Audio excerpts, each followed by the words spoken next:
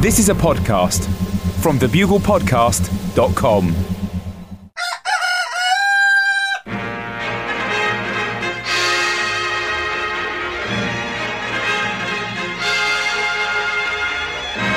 The Bugle, audio newspaper for a visual world. Hello, Buglers, and, well, the happiest of all available Christmases to you, unless, like John and I, you are godless infidel. Welcome to this supplementary Bugle 217 sub-episode, Aleph.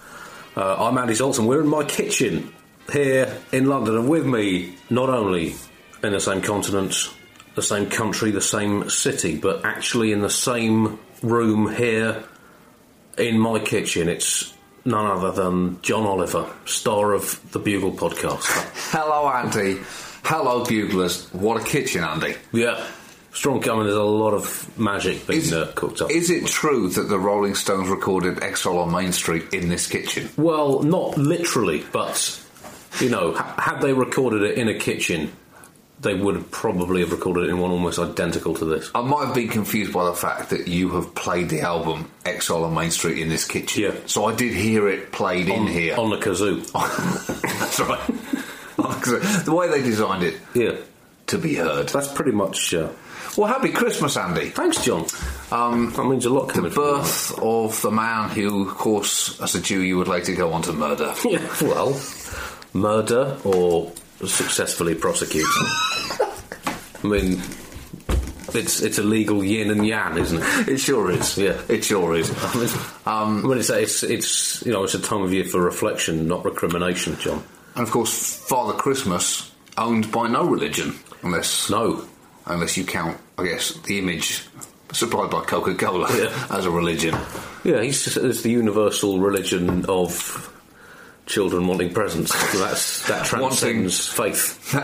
Wanting, nay, demanding presents.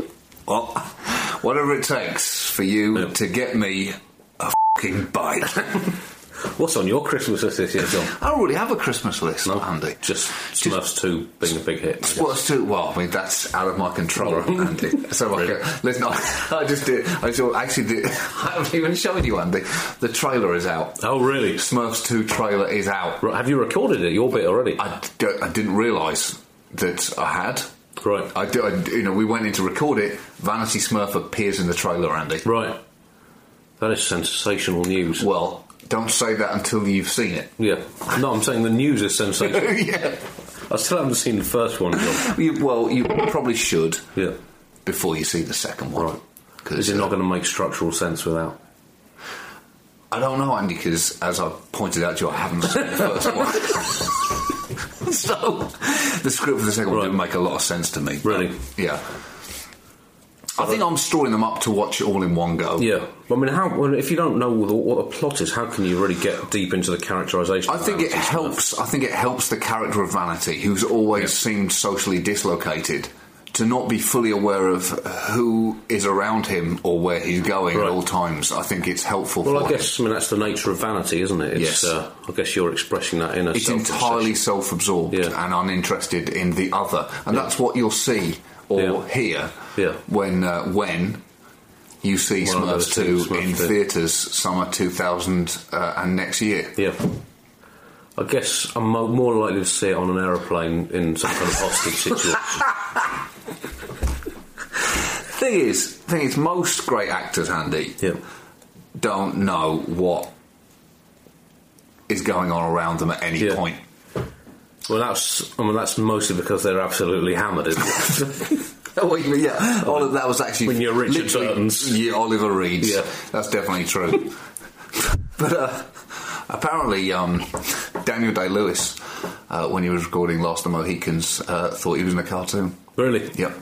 Thought he was in a Pixar cartoon about racing horses. Was he not? Apparently not. Apparently it was about Native Americans running around. I've misinterpreted that film big time. Big time. So I hope you're having a good Christmas, Buglers. Yeah. I hope it's awesome. Yeah. So, I mean, John, coming back to London now as a foreigner. Right. I mean, how do you see our great city now that you're an outsider? I mean, in almost caricature form, Andy, it's been raining non-stop since I got here, and now half the country's flooded. Right. You bring extreme weather with you, because last time you came, we got snowed out in Germany. I got snowed into Germany, and this time there are people canoeing out of their garages. So, yeah, there is... fucking hint, mate. Yeah, it's hard to feel entirely welcome when there is a borderline monsoon greeting your every move. Yeah, it's hard to explain to my wife that Britain is actually a pleasant place to live. As the 2 times she's been here, has been a historic ice storm and now basically flood conditions. Well, clearly it wasn't pleasant enough for you not to jump ship at the first available opportunity. Did I jump off that ship, Andy, or was I pushed? I don't know, we'll have to ask whoever was decommissioning comedy at Radio 4 at the time. So, the exciting news, Buglers, is that we've made a decision on the Bugle logo. Thank you all who sent in entries. There's been some tremendous entries, and we're hoping we'll be in touch with some of you who sent them in to see if you'd be interested in your images being used for the future Bugle merchandising machine. But there were some truly remarkable ones, and a couple that were borderline psychotic. Yes. One which seemed threatening. But and one which was unquestionably just a penis. Neither of us are marketing experts. No, but I think that could have been a hard sell in the teen market. Yeah, so, I'm afraid that just made it to the maybe pile. Yeah. But the winner is a guy called Benjamin Smith, who it's a very excellent design that we will put up on the website. And so the exciting additional news to this is that once this is finalised, Bugle merchandise will be out within weeks. Within weeks, there'll be mugs just in time for missing Christmas by a month or so. Right. Just in time, for when, as you said, John, people are really tightening their belts. Yeah. And the time of the year that people have the least disposable income. Disposable cash. I mean, that's really what the Bugle's always been about. It's always about timing things commercial machine to the least perfect degree. We're hot off, it's only a year and a bit since we got ditched by the Times, and we've actually raced into this exploitation of the Bugle market. In a mere 18 months, we have tried to do something to make this a financially viable escapade. That's right. So, because you've got to have a cover bet if the Smurfs hits the skids. Because it'll be a big problem. Because it's hard to see that as not being my fault if a film goes from making $500 million to any less than that. So, thank you, Benjamin Smith, your excellent design. Thank you, all of you who sent them in, particularly those who sent in good ones. Which is, most of them were good. Most of them, yeah. Some were excellent. It was quite a hard decision. Yeah. We had a long selection meeting. There's some very disappointed designs that left the room in tears. I shouldn't be disappointed, after being overlooked. But we hope all you Buglers like Benjamin's design for the Bugle logo. Mm-hmm. So well done. It's one of the great moments in the history of branding. Yeah. This history both of us are fascinated by it, always have been. Always have been, yeah. I definitely see the point of it, and I value it as a skill. You're all about the logos, you, John. Always have been, Andy, and always will be. When anyone who's is familiar with our own personal websites will know that we're all about getting ourselves out there. I'm not entirely sure that I have one. Andy. Do I have one? I think you did. Did I? You did a couple of years ago. I certainly did a couple of years ago because I set it up and then haven't touched it since. Yeah, I can't. Your Twitter account's going well, isn't it? I believe so. Yeah. I've not really. I don't think I've tweeted since the election. Yeah, I think I've sent about 5 tweets. Yeah, that's not bad going, is it? That's nice. It's all right. I mean, it's more than Franklin Roosevelt ever sent. Exactly. 5 more than quite a major president in American history, so that puts me ahead of him. Yeah. Neil Armstrong walked on the moon. Yeah. Couldn't tweet from the moon. Didn't tweet about it, did he? No. Couldn't. Couldn't or wouldn't. So, it's been nice. We played football. Yeah, terrific. I thought you'd lost a yard of pace, to be honest, mate. Well, if I was rating you out of 10, Andy, I'll give you 3. Only because I'm sitting in front of you, otherwise I'll give you 2. Yeah, to be fair, it wasn't my best game. It wasn't. It was very bad. But I did set you up for a goal, and I put another one on a plate that you absolutely spannered. So that's what I bring to the game. I make chances. Yeah. I'm a facilitator. So I left my hat there. That's a real disappointment. Oh, you did? Yeah. Oh, that's a shame. It's a disaster. You lost a hat? I mean, this is the worst time of year to lose a hat. What, Christmas. It's supposed to be a happy time of year. Yeah, and you're not thinking about... Cast a pall over everything. Just... Yeah. It's a disaster. I'm sorry that your children are going to have to suffer a meagre Christmas because their dad lost his hat. Cost me £7, that hat. Been through so much together. Are you going to open every present from them saying, is this Daddy's hat that he lost that he wants? Oh, no, it's not. It's a handmade card about how much you love me. Can I wear that on my head? No, I can't. Thus, it is useless. Well, I mean, Christmas is about learning as much as opening presents that you'll never play with. So, it's a valuable lesson. Mm-hmm. So, I think at this point, in this special festive bugle... Jingle, jingle. Jingle, jingle. Jingle, jingle. Jingle, jingle. Ho, ho, ho, ho. Yep. Season's greetings. Ding, dong, ding, dong. We're going to play you some of the highlights of 2012 on the Bugle, our first year of independence. Yeah. Freedom! It's been a fun year on the Bugle. It has been a fun year. There's been some japes. There's been some japes and puns. Yeah. Yes. Been quite a lot of singing. Been some good new words. Catastrophe, John, was a particular high point for me. Celembrio. Majesticals. I like that. Yeah. Doing some good words. Well, word by word, we are rewriting the English language until no person in the English-speaking world can communicate seriously. It's good to have an ambition in life, John. That's good. So, may 2013 bring many more new words. But and we'll have some more next week, some more best of 2012 on the Bugle to see you through another year closer to the eventual annihilation of the planet and the merciful embrace of nothingness. Happy Christmas! Ding dong, ding dong, jingle jingle buglers.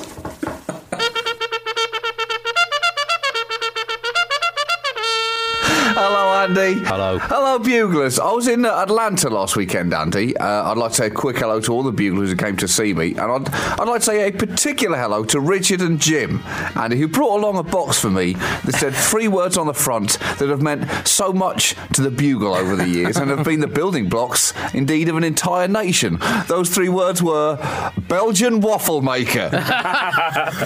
That's right. They brought me a Belgian waffle maker, Andy. The card read as follows. Dear John, Andy and Chris, in order of enjoying these Belgian waffles. My roommate and I just wanted to wish you the best of luck and put our support behind you guys in any way we could. Being from Florida, the only way we knew how was the ancient Florida's tradition of gifting a Belgian waffle maker. That tradition first observed by European explorer Ponce de Leon. Legend has it that he encountered the Calusa Indians in the western portion of Florida. The Calusa presented to Mr. de Leon a primitive waffle maker and a collection of Tintin comics, which the Spaniards, in their close-minded way, took as a threat and fled. It was not until later that they realised the Indians had meant no harm, but by then it was too late, as the Calusa had been seriously offended by the Spaniards' lack of manners. This eventually led to Ponce de Leon's death, when a Calusa Indian arrow accidentally mortally wounded him. Anyway, please enjoy the waffles. Maybe you can hold a bake sale to save the Bugle. Richard and Jim. Come on, Andy. That is some high-end bullshit generosity with a side helping of bullshit reasoning behind it. Andy, you're actually coming here next week. Yeah. We'll be doing the Bugle together next Friday. I'm going to whip you up a waffle, Andy. We'll eat like a couple of Belgians. Awesome. Have you tried it? Have you made any waffles yet? No, not yet. No, not yet, Andy. I'm waiting till you come here. All right. The only side note to this story is that when I got to the airport, the driver said, "Oh, what have you got in there?" And I said, "Well, it's a waffle maker that someone from the gig had given me." And he said, "Have you actually checked what's in the box?" I said no, and he said, "It isn't a knife or a gun or some heroin, is it?" And I laughed, and then I thought, actually, I don't know. And let me tell you, as that box went through the scanner, Andy, and I looked at the TSA agent screen, I've never wanted to see the outline of a Belgian waffle maker more.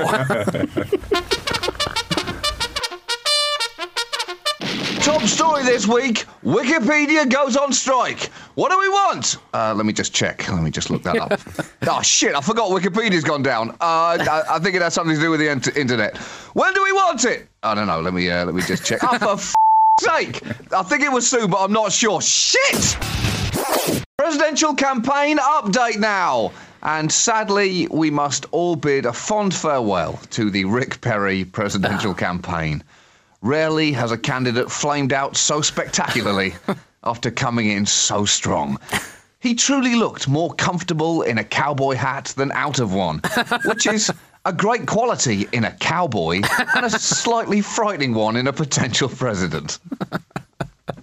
He certainly looked more comfortable in a cowboy hat than in a televised debate, for example. And he has withdrawn from the nominations race.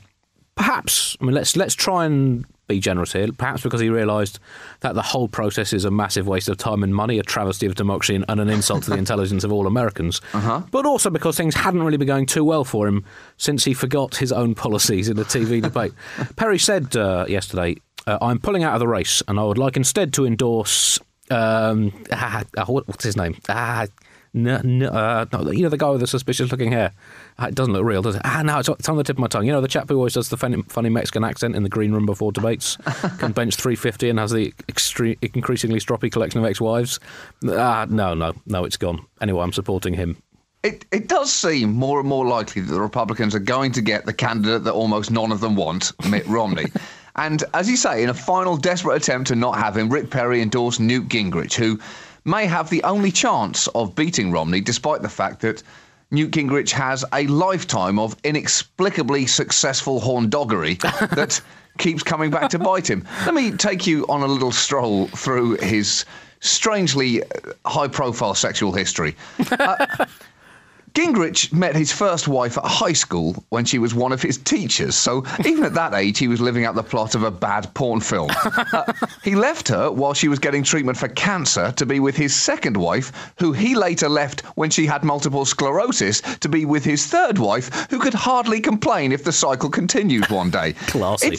It's not clear exactly how he does this, and his only response to this history seems to basically be, players gone play. Players gone play, people. The only solution to this sequence of events is that power must be an intense aphrodisiac, because the only other answer is that Newt Gingrich has a 14-inch penis. And I cannot believe in a God that would let something like that happen in the world. And the Florida primary took place on Tuesday, and although Florida has a history of awkwardly close elections, there was absolutely no doubt about the winner this time. It was the Storm and Mormon, Andy. Willard Mitt Romney. The race had been close up to a week ago, but the only real debate afterwards was about how you would describe the crushing victory that he delivered. I heard the result variously referred to on TV as a thumping, a roasting, a Dresden bombing. That was a direct quote. And CNN alone used the word shellacking 5 times. And they were right to wear out their thesauruses, Andy, because it was a thrashing, a pasting, a pounding, a spanking, a flogging. It was basically a dominatrix's entire service menu. What I'm saying is, Mitt Romney dripped hot wax onto Newt Gingrich's balls. In fact, Andy, words alone do not get across the scale of this defeat. Images might demonstrate it better. You may have seen the very popular YouTube video of a little girl at a zoo waving at a lion as the lion mauled the glass in front of her. Well, imagine if that glass wasn't there. That little girl is Newt Gingrich's campaign. Newt Gingrich's campaign is now a dead little girl inside a lion. Does that help? What I'm trying to say is Mitt Romney won Florida by 15 points. And he seems to have cut loose as a result. Started saying some pretty exciting things, including, I'm not concerned about the very poor. Yes. Which is a wonderful thing for a politician. So I guess, you know, from his point of view, they don't vote much, they don't pay much, and he's not allowed to shoot them anymore. So you can understand that he's just not that fussed about them. They don't really impinge on his personal space. So it seems that America has looked a gift horse in the mouth with Rick Santorum and turned him away, probably because they weren't sure if he was actually a gift horse or one of the 4 horses of the apocalypse. Mitt Romney, as you say, looks like he's all but tied up the Republican nomination, and that Republicans are going to have to do what women sometimes tell themselves they have to do and just settle. Just settle. Sure, he may not be perfect. He may not be who you dreamed of ending up with. He's not Mr. Right. But look, it's time to just suck it up and settle down. You could do a lot worse, right? Maybe. Sure. Besides, as long as your skin doesn't crawl when you see him, you're doing the right thing. Hold on, what's that crawling feeling? Oh, boy. And as you say, the only candidates left now are Ron Paul and Newt Gingrich. And Newt Gingrich is still in the race, either because he feels he can get as far as a brokered convention, or, as is much more likely, because he needs money, because his campaign is in a lot of debt. The Gingrich campaign recently bounced a $500 check for the filing fee for the June the 26th Utah primary. That's a bad sign, Andy. That's very bad. And apparently his campaign is around $4.5 million in debt. Having said that, could Gingrich not argue that what is more American than being in a massive amount of debt?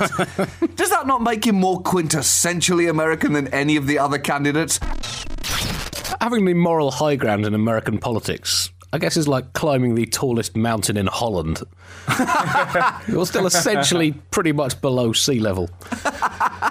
But Romney does now have a clear run-in to tackle the reigning US presidential election champion, Barack Obama, or as many Republicans still think of him, Mohammed Kiptanui.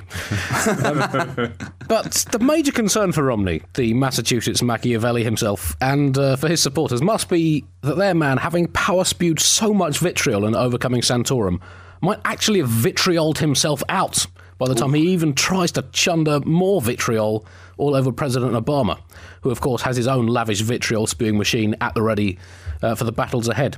It does raise the somewhat disturbing question for all democracies, though. Has top-level democracy now become the preserve only of those who have access to massive reserves of vitriol? What chance now for candidates who just want to debate the issues but are power-hosed into oblivion by candidates with seemingly inexhaustible supplies of their own personal and big corporate vitriol resources? Isn't democracy fun? We fought world wars for it. People have laid down their lives and freedoms for it. It has been held up as a beacon of hope for the oppressed and the disenfranchised, all with the distant expectation that one day a multi-millionaire vulture capitalist would have the rights, the freedom and the inclination to spend millions and millions of dollars on advertisements savagely lampooning someone who essentially thinks exactly the same as him. George Washington must be spinning in his grave, John, and spinning so fast that he will probably soon power drill his way out of it and find himself zooming around over America in a low orbit shouting, "No, you f***ing numbskulls, it wasn't supposed to be like this. Grrr. Grrr, grrr, rah, rah, Georgie cross lion, rah, Georgie one zebra, rah. Sorry, I'm getting off point. The point is, grrr. Is this what you did at the zoo in the weekend? Sorry, yeah, I've been to the zoo, yeah. Andy, you've been personifying animals for too long this week. 200 years to the day, John, as we record, since Spencer Perceval became the first and to date only British Prime Minister to be assassinated. That is, if you exclude Harold Macmillan, who was assassinated by natural causes in his sleep at the age of 92. The 12th century Archbishop and celebrity Thomas à Becket, who was assassinated but wasn't Prime Minister. The 1977 Wimbledon champion Virginia Wade, who is 0 for 2 on being either Prime Minister or assassinated, for which we should be eternally grateful on both counts. I've nothing against her politically. I'm just happy with her as a tennis pundit. Also, if you exclude John F. Kennedy, who was American and not Prime Minister, but could have been if America hadn't f***ed us over in the late 18th century. Good point. And championed the Wonder Horse, the 1950s fictional horse. Who wasn't assassinated, Prime Minister or a horse? Well, I mean, all those three, I think we'll let history be the judge on that. But Percival was bumped off in the lobby of the House of Commons by lone gunman John Bellingham, who was hacked off with the government and dealt with that hacked-offness in a slightly silly way, with hindsight. The way he did it was he'd taken a friend to see a watercolour painting exhibition and then casually remarked he had some business to attend to, went to Parliament and shot the Prime Minister. That's a nice bit of classic British understatement, isn't it? Excuse me, I have a little bit of business to attend to. He died in the House of Commons, presumably to jeers from opposition MPs about how he had broken a manifesto promise not to be shot dead, whilst his press secretary hastily issued a press briefing trying to spin the story as Percival, showing how in touch with ordinary people he was just by, like ordinary people would, dying. And an inquest was held the following day. And can you guess where it was held, John? I don't know, Andy. Where was it? It was held in the Cat and Bagpipes pub on the corner of Downing Street. Naturally. Some say it was in the Rose and Crown pub. Either way, it was in a pub, or more likely, in two pubs. Right, before we get down to business, pint. Yep, pint. Only a half of you driving? Go on, have a pint. As long as your horse doesn't drink, it'll be fine. Pint, Bloody Mary. Too soon, Jeffrey. Pint. Right. Okay, I'll get some crisps. I'll get 4 packets. We can share them. Okay, down. Let's get to business. 3 hours later. Whose round is it? I might as well get a couple of whiskey chasers too. Okay. So, how do we reckon the bastard died? Shot? Yeah, I reckon he was shot. Yeah. Anyone think he got septicemia from a rusty bullet? No, he was shot. Write that down, case closed. Let's see these off and head down the Rose and Crown for a couple more. And the Golden Typhoid for a quick boogie.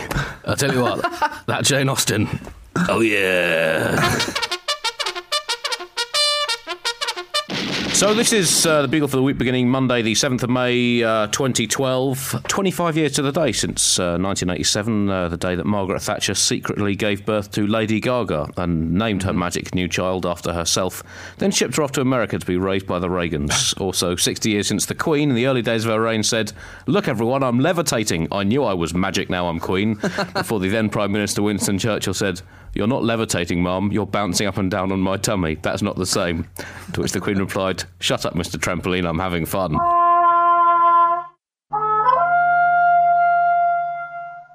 As always, a section of the Bugle is going straight in the bin. This week, part 1 of a new Safety in the Kitchen Do's and Don'ts audio series. And part 1 is a don't.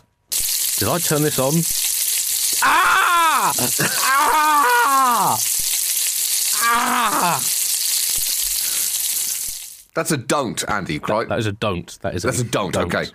I was just worried you were suggesting that was a kitchen do at some point there. That's a kitchen don't.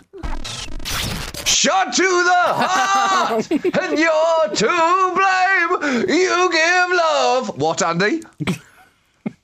What does Bon Jovi give love? A bad name. A bad name. I was also accused of giving my son a bad name. Well, now... You're right in saying that Britain and America are not particularly good when it comes to gender equality in politics. The UK has the 49th equal highest proportion of women in the lower house of Parliament, level with Eritrea and Uzbekistan, whilst America is 71st equal.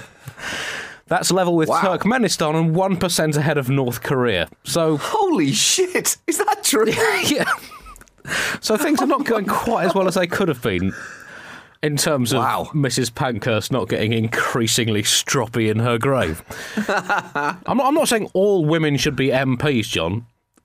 But what I am saying is that 30% of all male MPs and male representatives in whatever America calls its lower house should be randomly selected for sex change operations. I think that would also weed out those who weren't fully committed to their political beliefs rather than personal aggrandisement.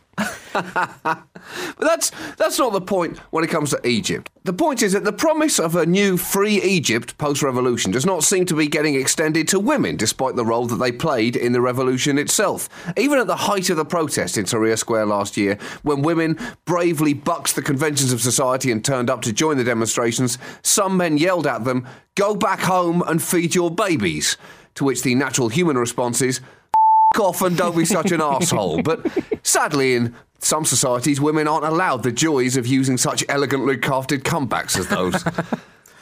In the new Egyptian parliament, there are only 9 women MPs out of some 508 seats. That sounds pretty bad, but it sounds even worse when you find out that under Mubarak, there was a legal quota of at least 64 women MPs, or 12% of Parliament. You really don't want to be less good at something than a man who was just hounded from office and is on trial for human rights abuses. That just does not look good.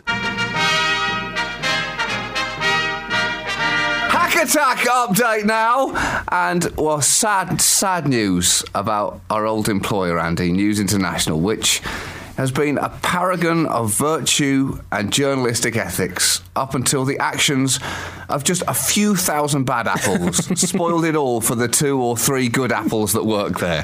The phone hacking scandal has claimed another victim as James Murdoch has stepped down as executive chairman of News International, the UK newspaper business that owns The Sun and The Times.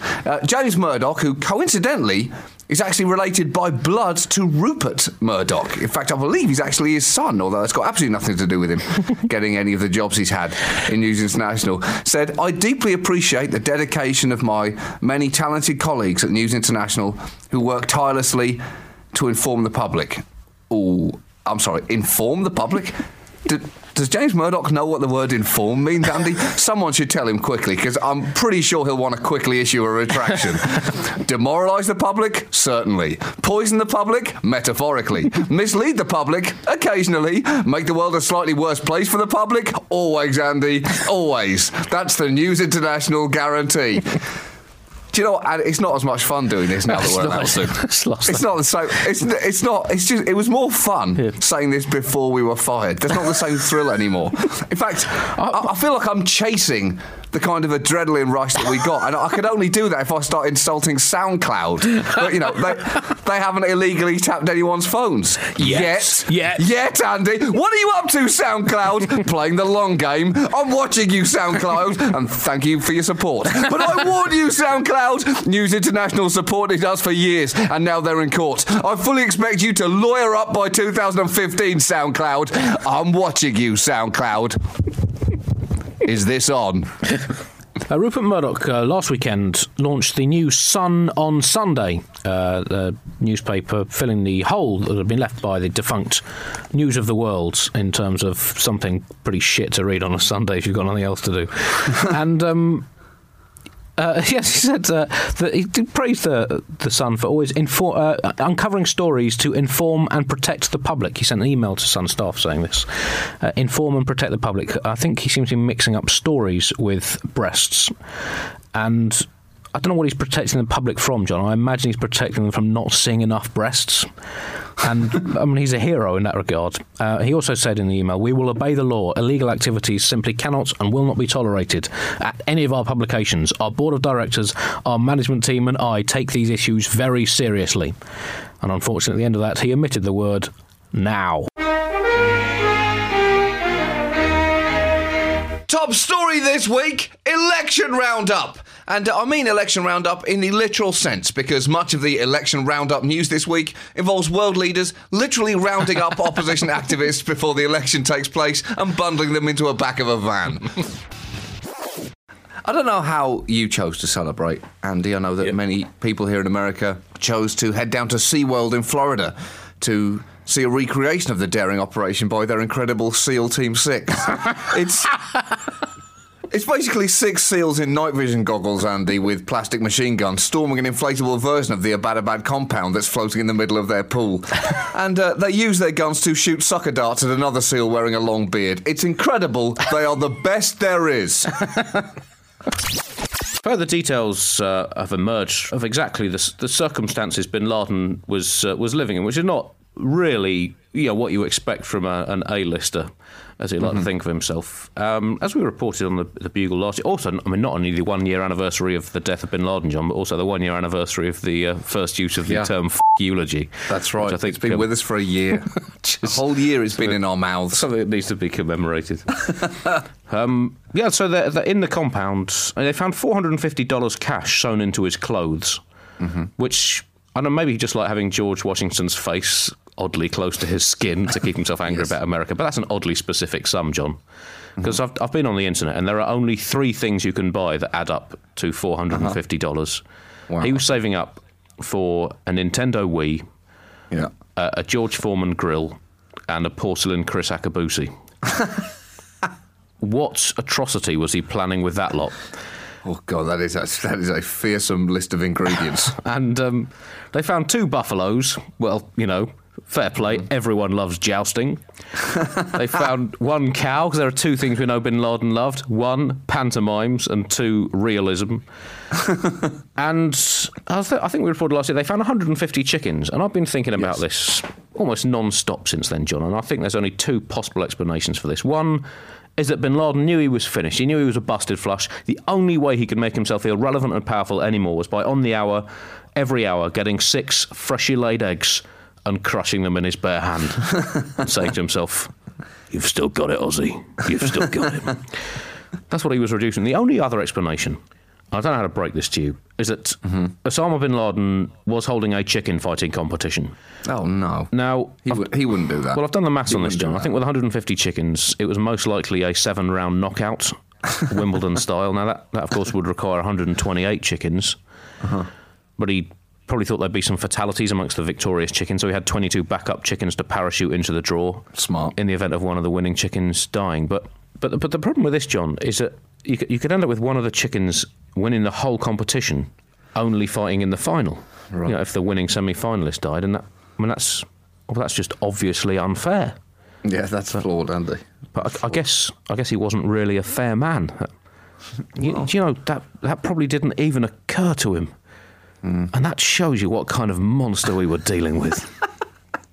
But not only have they found his last words, but also the US government this week has released a computer simulation of bin Laden's final thoughts as a conscious human being. And we at the Bugle have got exclusive access to this exclusive coverage of bin Laden's final conscious thoughts. Oh, well, Osama, the game is up.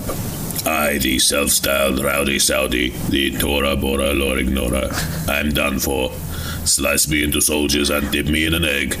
I am toast. Just a few moments to assess what I've done with my life. There are so many things I haven't done I really wanted to do. I never quite fully got around to destroying America and all it stands for. Oh no, that was career goal A. I haven't even come close. Maybe with hindsight I could have gone about it differently. The whole acts of mass violence perpetrated on the innocent stick didn't really catch Western public imagination. Still, if I've learned one thing from that, it is never trust a focus group. Or at least, never trust a focus group made up entirely of Islamic fundamentalist terrorists. Live and learn. Maybe we should have tried to convert people door to door, Jehovah's Witness style. Hello, have you ever thought about indiscriminate slaughter, institutionalized misogyny, and destruction of civilization as we know it? Okay, I see you're busy right now. Should I come back next week? There's no need to slam that door in my face. Hindsight, schmindsight. Never got around to wiping Israel off the face of the globe either. Never fulfilled my lifetime ambition of breaking the 755-mile-an-hour barrier on a unicycle. I guess when I look back at things, I have to say, I've never been very good at setting achievable goals. Oh well, that's the 21st century for you, I guess. So hard to make time for your career these days, particularly when you got a wife and kids, and even more particularly when you got 6 wives and 22 kids like I have. Silly Ozzy. I shouldn't have burdened myself with such a big family if I wanted to be so focused on my own career. How was I supposed to destroy the West, Israel and capitalism if every other f***ing weekend birthday party? I guess that's genetics. I'm like my dad, 22 wives, 57 children. An indecisive man, but a randy one. Maybe I've been in the terrorism game too long. Should have moved jobs. I could do loads of other stuff. Sure, I'm getting on a bit, but I have proven organizational and communication skills. People might quibble with what I've organized and communicated, but still, a good employer should look beyond that. My lifestyle has felt so restricted recently. My life insurance premiums are absolutely ridiculous. They're cooking their triggers. Man, I could really do with some quality me time right now. There must be a way out of this. Think, Ozzy, think. Oh, shit, these aren't real wings. I'm never buying anything off eBay again. Right, come on, Osama. At least go down with some unforgettable last words. To the south. No, just kidding, the west. Oh, you guys. No, I want something people are going to remember for eternity. To look back on in centuries to come and say, what an unbelievable thing for a man to say as he departed this world. Something like, there was an old man from Nantucket who dangled his balls in a bucket. No, that's not really me, is it? I got it. Don't shoot me, I'm allergic to lead. If you shoot me, it's health and safety violation. Oh, it might work. Right, go down Defiant or Summer. Looking at where they're aiming, this is going to be, at best, a career-ending eye injury. Clear your head now. One final thought. Oh dear. No, I cannot die with this in my head. I can't die with this tune in my head. I, Osama bin Laden, the baddest bastard in the world, can't die with this tune going around my head. Why now? I gotta stop watching kids' TV. Anything good comes out of this. It's that. Bloody Western infidels. Think of another tune. Think of any other tune. Think of something else. Oh yeah, I can die to this. No, I don't really like moving it that much. No, something else. Oh, that's completely inappropriate. No. Grudging respect, but no.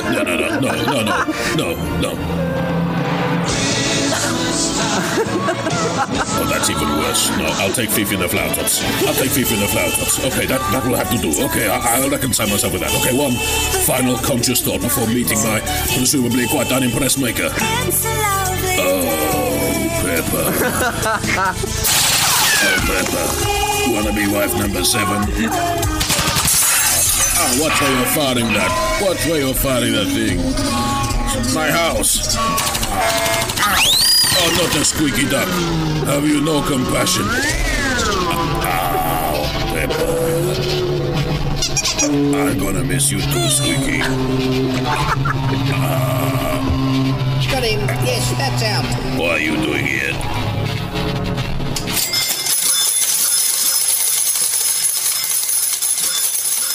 What, Andy? For a start, this is for you. For me, what John? What a scoop. For me. What a scoop. Congratulate the Pentagon. They're the ones that got it. This email comes in from the wonderfully named Gorazd Kos, who writes, Dear J, A and C, in order of how likely you are to become exiled from China. Well, that's up in the air, that, isn't it? Up in the air. As long as I can remember, I've been proud of my surname Kos, which in my native Slovenian language means blackbird. The surname is also shared by such remarkable things as the US corporation Kos Pharmaceuticals, characters in the Game of Thrones, and Norwegian Olympic medalists. A few years ago, when I still had a noteworthy job and was visiting Iran on business for the first time, a gracious business partner had informed me, just before I was about to make a public presentation, that my last name Kos means in colloquial Farsi.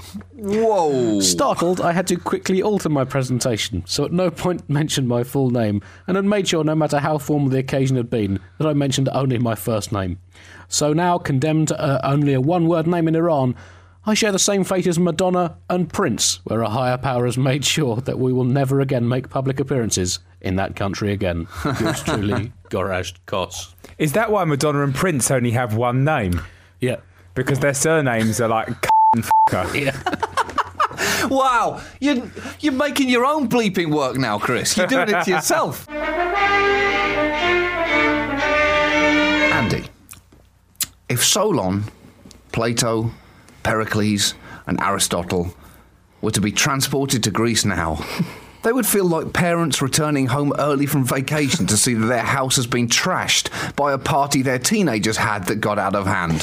What the happened here? We were only away for 2,000 years. What the have you done to this place? Wait, who are those morons with swastikas? Please tell me this is a joke. Please tell me that you didn't use democracy to actually give these pricks any power. What the is wrong with you? And holy shit, what happened to the Parthenon? You trashed it. How do you not take care of a building like that? And why aren't any of you wrestling? And why isn't everyone naked? What the has happened to this country? Hold on. Calm down. This is still the most powerful country in the world, right? What do you mean, no? Who is then? What the is America? Okay. But the name Greece is still synonymous with the greatest minds in human history, correct? Please tell me that you haven't even trashed the greatness of our reputation. We're still the philosopher kings, right? What are you looking at your feet for? Look me in the eye and tell me what Greece is most famous for. I beg your pardon? What the is a moussaka?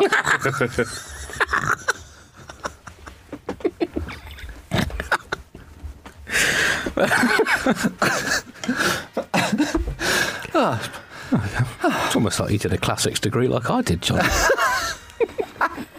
Bit of fun. Yep, bit of fun. I'm so sorry, Pericles. So sorry. Bye. Bye.